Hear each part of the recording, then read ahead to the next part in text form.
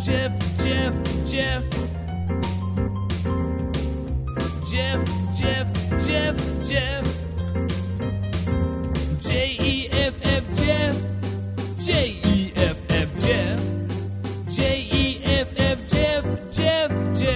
Jeff Stein's our national and presidential expert, noted author. Find his books over at your favorite book location, totallyiowa.com. Next Chapter Books here in Minneapolis, St. Paul. You can always find, of course, his Iowa Politics Report and the Iowa Business Report coming from his flagship station. It's KXEL, Cedar Falls, Waterloo. How much snow have you guys gotten down there, Jeff? Oh, my goodness. Good afternoon, Matthew. Good afternoon. I think the high spot was 15 inches in Iowa City. The low spot was like 8 or 9. That was all in one day. The thing to remember is mild winter here, right? We had 50 degrees on Christmas Day. Yes. So the Republican circus for the caucuses comes to town. We get 15 inches of snow one day. There's another 2 forecast for tonight, 6 to 8 more on Friday. So we're going to get all the snow for the winter in 1 week. The high temperature on caucus day is forecast to be about 3 degrees below zero. That's the high temperature. That's God telling you something. That's God telling you something. With all the hot air of these candidates, you'd have thunk we could have hit, 5 above, but no, apparently it's going to be below zero. So God's up there saying, I guess I have to send a message. All right, fine. And meanwhile, everybody in Des Moines is looking up going, if only we had a message. By the way, should mention, we've had pretty much wicked dustings of snow up in Minneapolis. You guys have far more snow than we do. Yeah, you guys are... I feel your pain. The wicked dusting. A wicked dusting. Let's start with the caucus because we are not going to talk to you again until next Wednesday. The caucus is on MLK Day, Monday, right?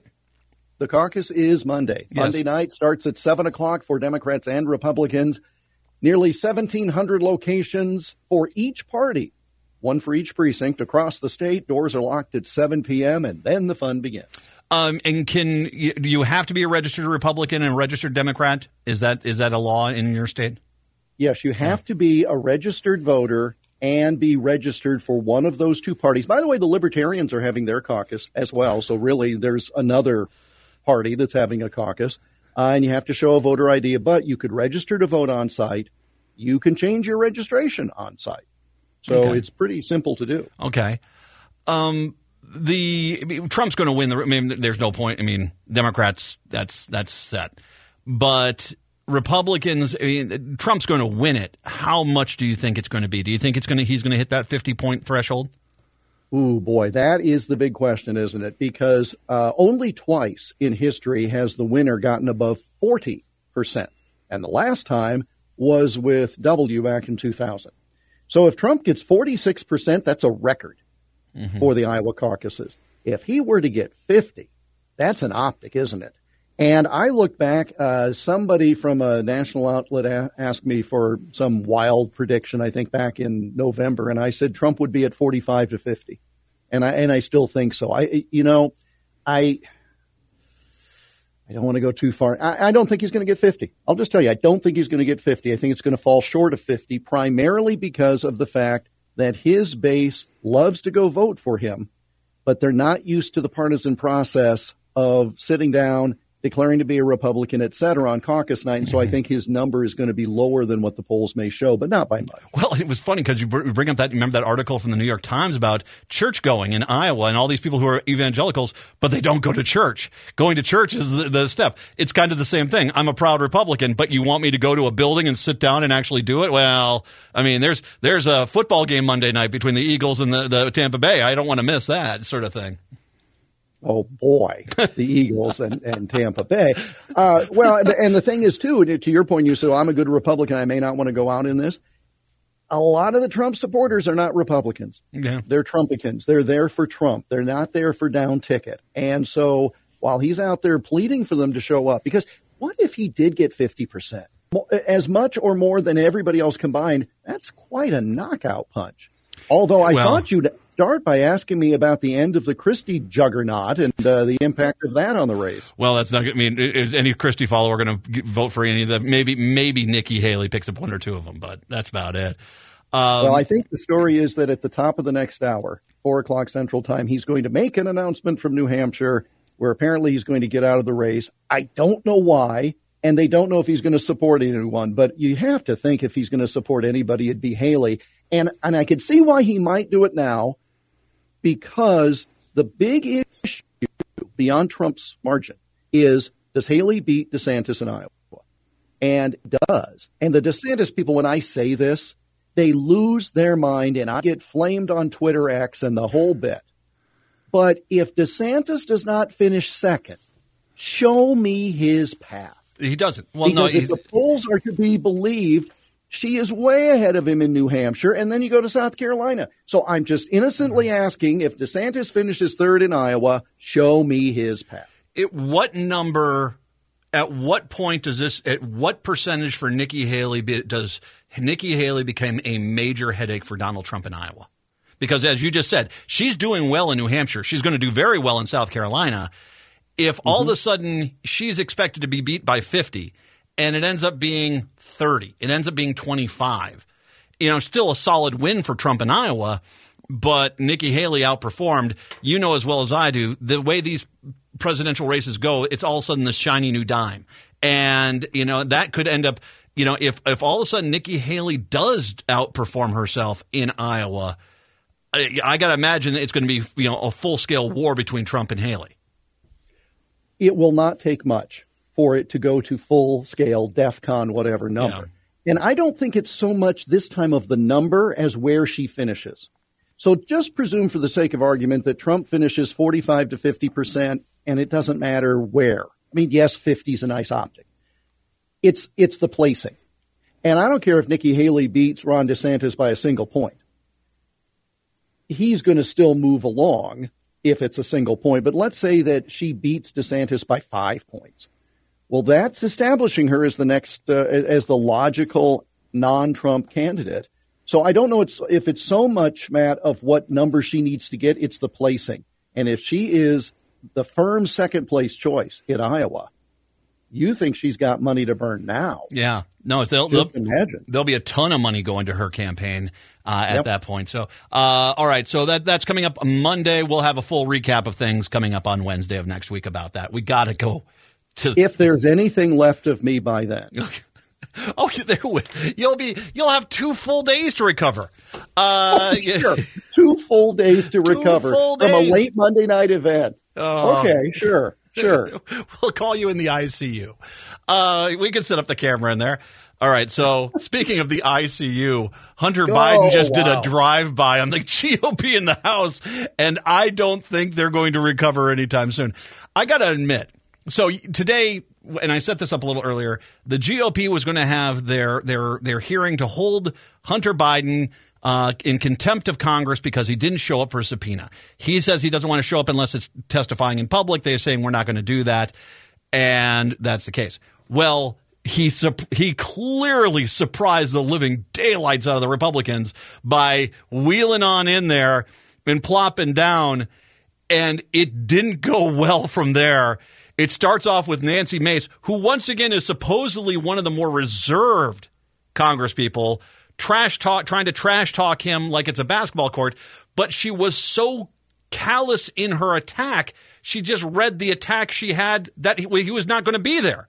You don't have the guts to be here, as he's sitting right in front of her.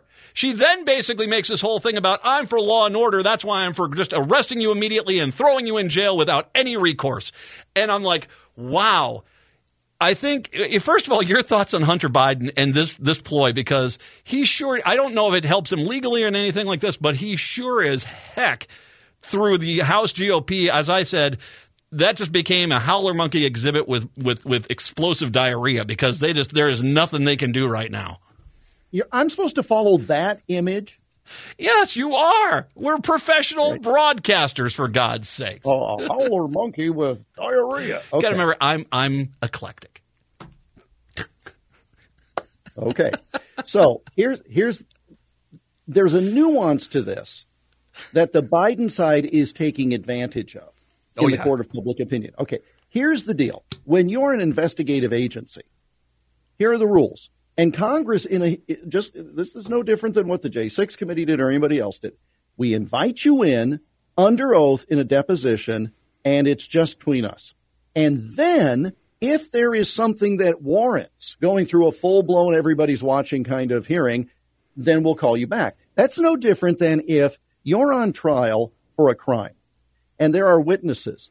The attorneys, the prosecutor and your defense attorney, they interview the witnesses in sworn depositions outside of court to see what they're going to say, because you don't want to expose an innocent party to the histrionics of a jury trial unless you have to.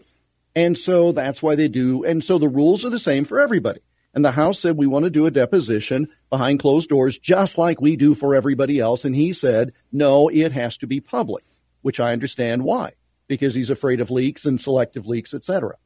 So the subpoenas go out, and then he gets indicted on new charges.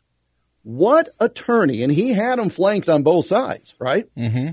There was Abby Lowell and Mr. Snappy Sportcoat. I don't know his name, but sharp dresser. Well, in any event, the lawyer's going to say, there are pending charges.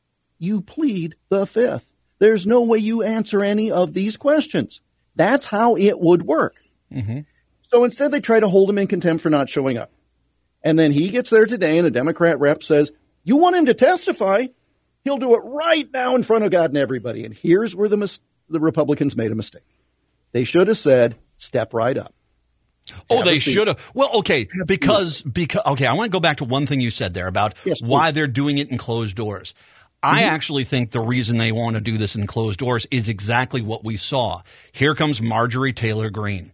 And Comer has to thank Hunter Biden, because if Nancy Mace went off the rails as bad as she did, can you imagine what Marjorie Taylor Greene was about to do just to scream? And that entire process, if I was Hunter Biden, I would have stayed and let it become the absolute clown show that it really is, and have everyone in the country saying, what in the world is going on? This is the most, embarrassing thing I've ever seen in my life, because that's where Marjorie Taylor Greene was going to go with it. That's the craziest part about the whole thing, is that he called them out and then basically almost threw Comer a bone by basically saying, well, I'm going to – and when he stepped out, how angry all these Republicans were. Like, how dare you disrespect us? By the way, three guys on that committee also did not take up a subpoena and argued they didn't have to, and now they're trying to hold someone else to do it. It is just such – Hunter Biden played that perfectly. And now they're no, he did. He did. Because here's the thing: you can't do anything. By showing up and calling their bluff, that was perfect. Yes, I think a little of the body language was a little arrogant, but okay, I'll give you that, because again, it was a masterful stunt. Because then this is the broad point that we were talking about. In a realistic context, nobody is going to testify when there's a pending criminal indictment. Exactly. He's going to take the Fifth Amendment to everything, including probably his name, simply so that nobody can say anything against him. That's why the Republicans missed the opportunity today. They should have said, all right, young man, step right up, have a seat, put your left hand on the Bible, right hand in the air, let's go. Because then on public display, you would have had him taking the fifth to everything. And nobody looks good when you take the fifth. Although in this case, he has to. But the problem was they were already going off the rails, because he did incense them so much they just became Twitter trolls. Now, here's where he did make the mistake, in that this is not going to help. This is kind of cut and dry. You can't, as a witness, say whether it's public or not. They're going to come back, and that's where he's going to get in trouble. But the reality is he should have stayed, because that was never going to become an episode of Law and Order there. That was always going to it was going to digress more. The fact that Nancy Mace, like I said, was screaming at the top of her lungs and trying to trash talk him at the end, it showed you exactly where it was going to go. And I don't think anyone on the Republican side was going to be able to bring that back in. I think it was more of a mistake on his behalf. I'll tell you what, let's take a break, come back, talk about that. We'll also talk about Trump basically refusing to attack the judge in his closing statement, so now he's not going to be making the closing statement. Jeff Stein joining us for his usual Wednesday visit. It's the Matt McNeil Show right here.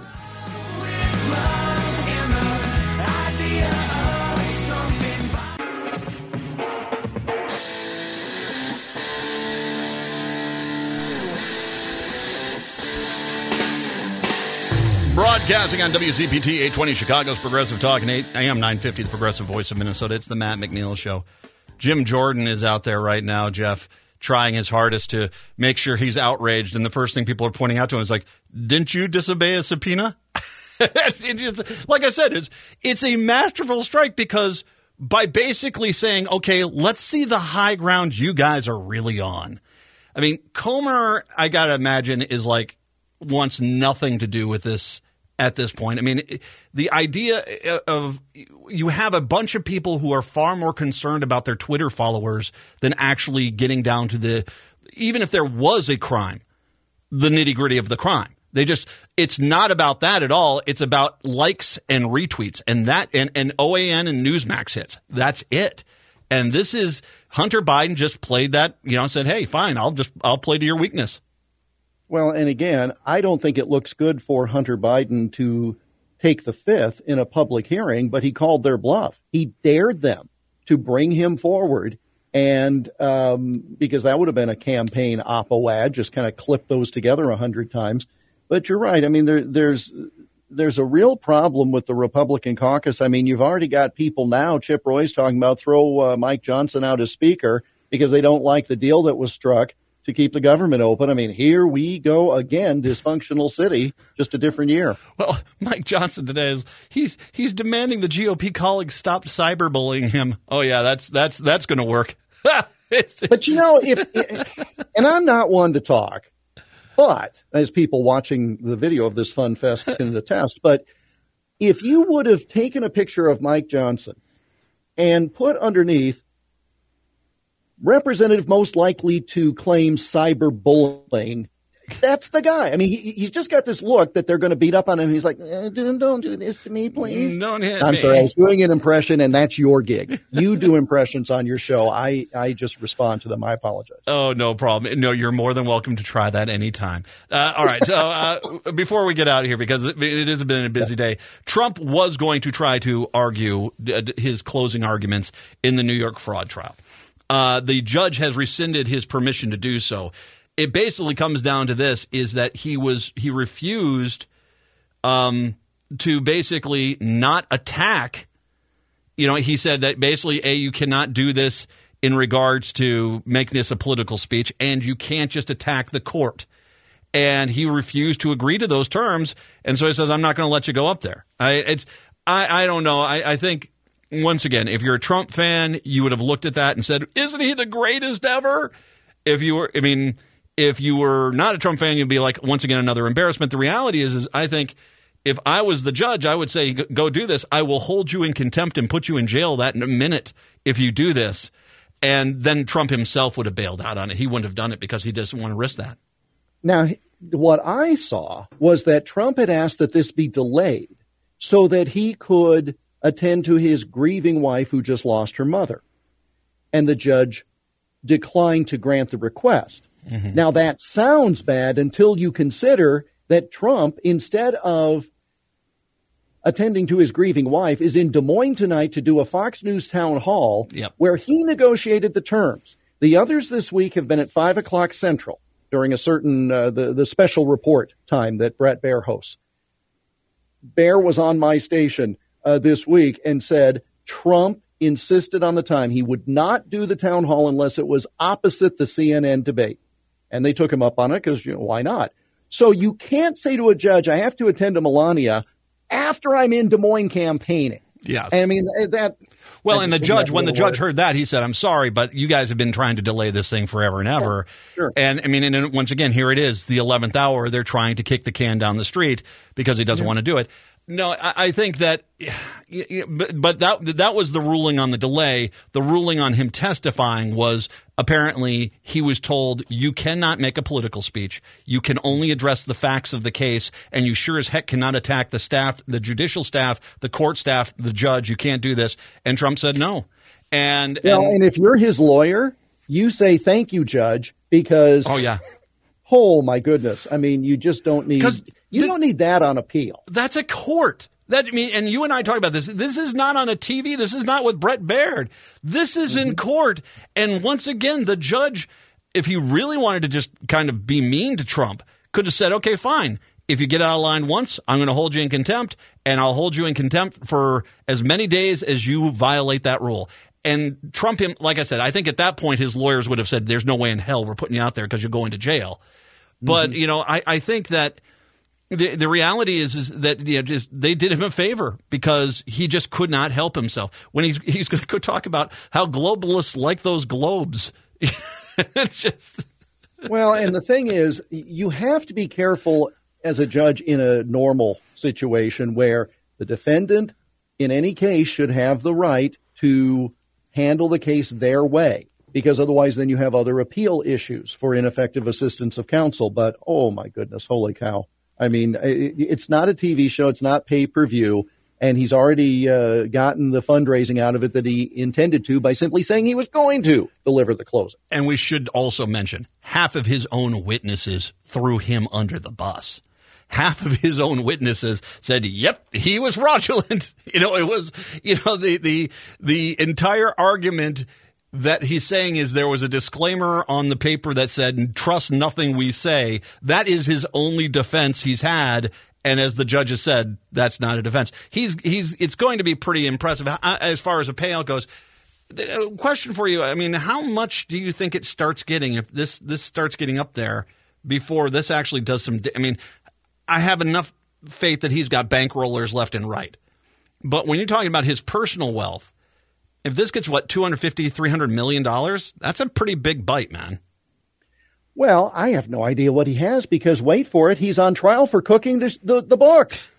So how can you? I have no idea what he has. I mean, so it could pinch right now. I mean, he might be running his MasterCard to the max to pay the lawyer fees. I don't know. Oh, he doesn't pay lawyers. He doesn't pay his lawyers. He's gotten this whole thing set up. I mean, I don't know why any lawyer would ever take his case because he's notorious to not pay them. Because you think you're the one who can tame Trump. Lawyers, and I are one, you have a big enough ego that you say, oh, well, I'll take care of this. I'll be the one. I'll be on TV next. And they can't help themselves either. Well, at least they get the book later. I mean, they do get to write the book eventually. Jeff, have a good weekend. We will talk to you next Wednesday after the caucus. Minneapolis, St. Paul, Hour 2. That's coming up next.